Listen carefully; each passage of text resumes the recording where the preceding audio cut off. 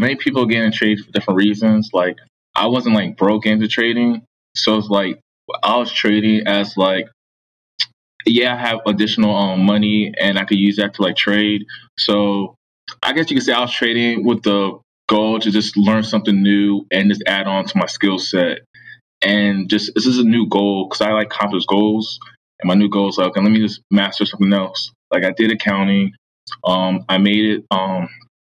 Like in school, I wanted to become an accountant. I did that, and then eventually I went work for the Big Four, and I did that. So my goal was like, let me master something else, whether it's real estate or trading.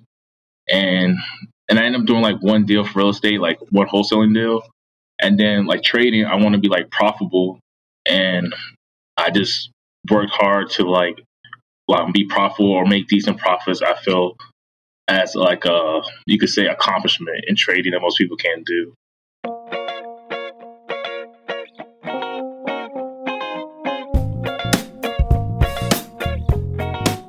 That was a clip from episode 21 of A Trader's Life, when I was talking to trader Jude Obiarinze.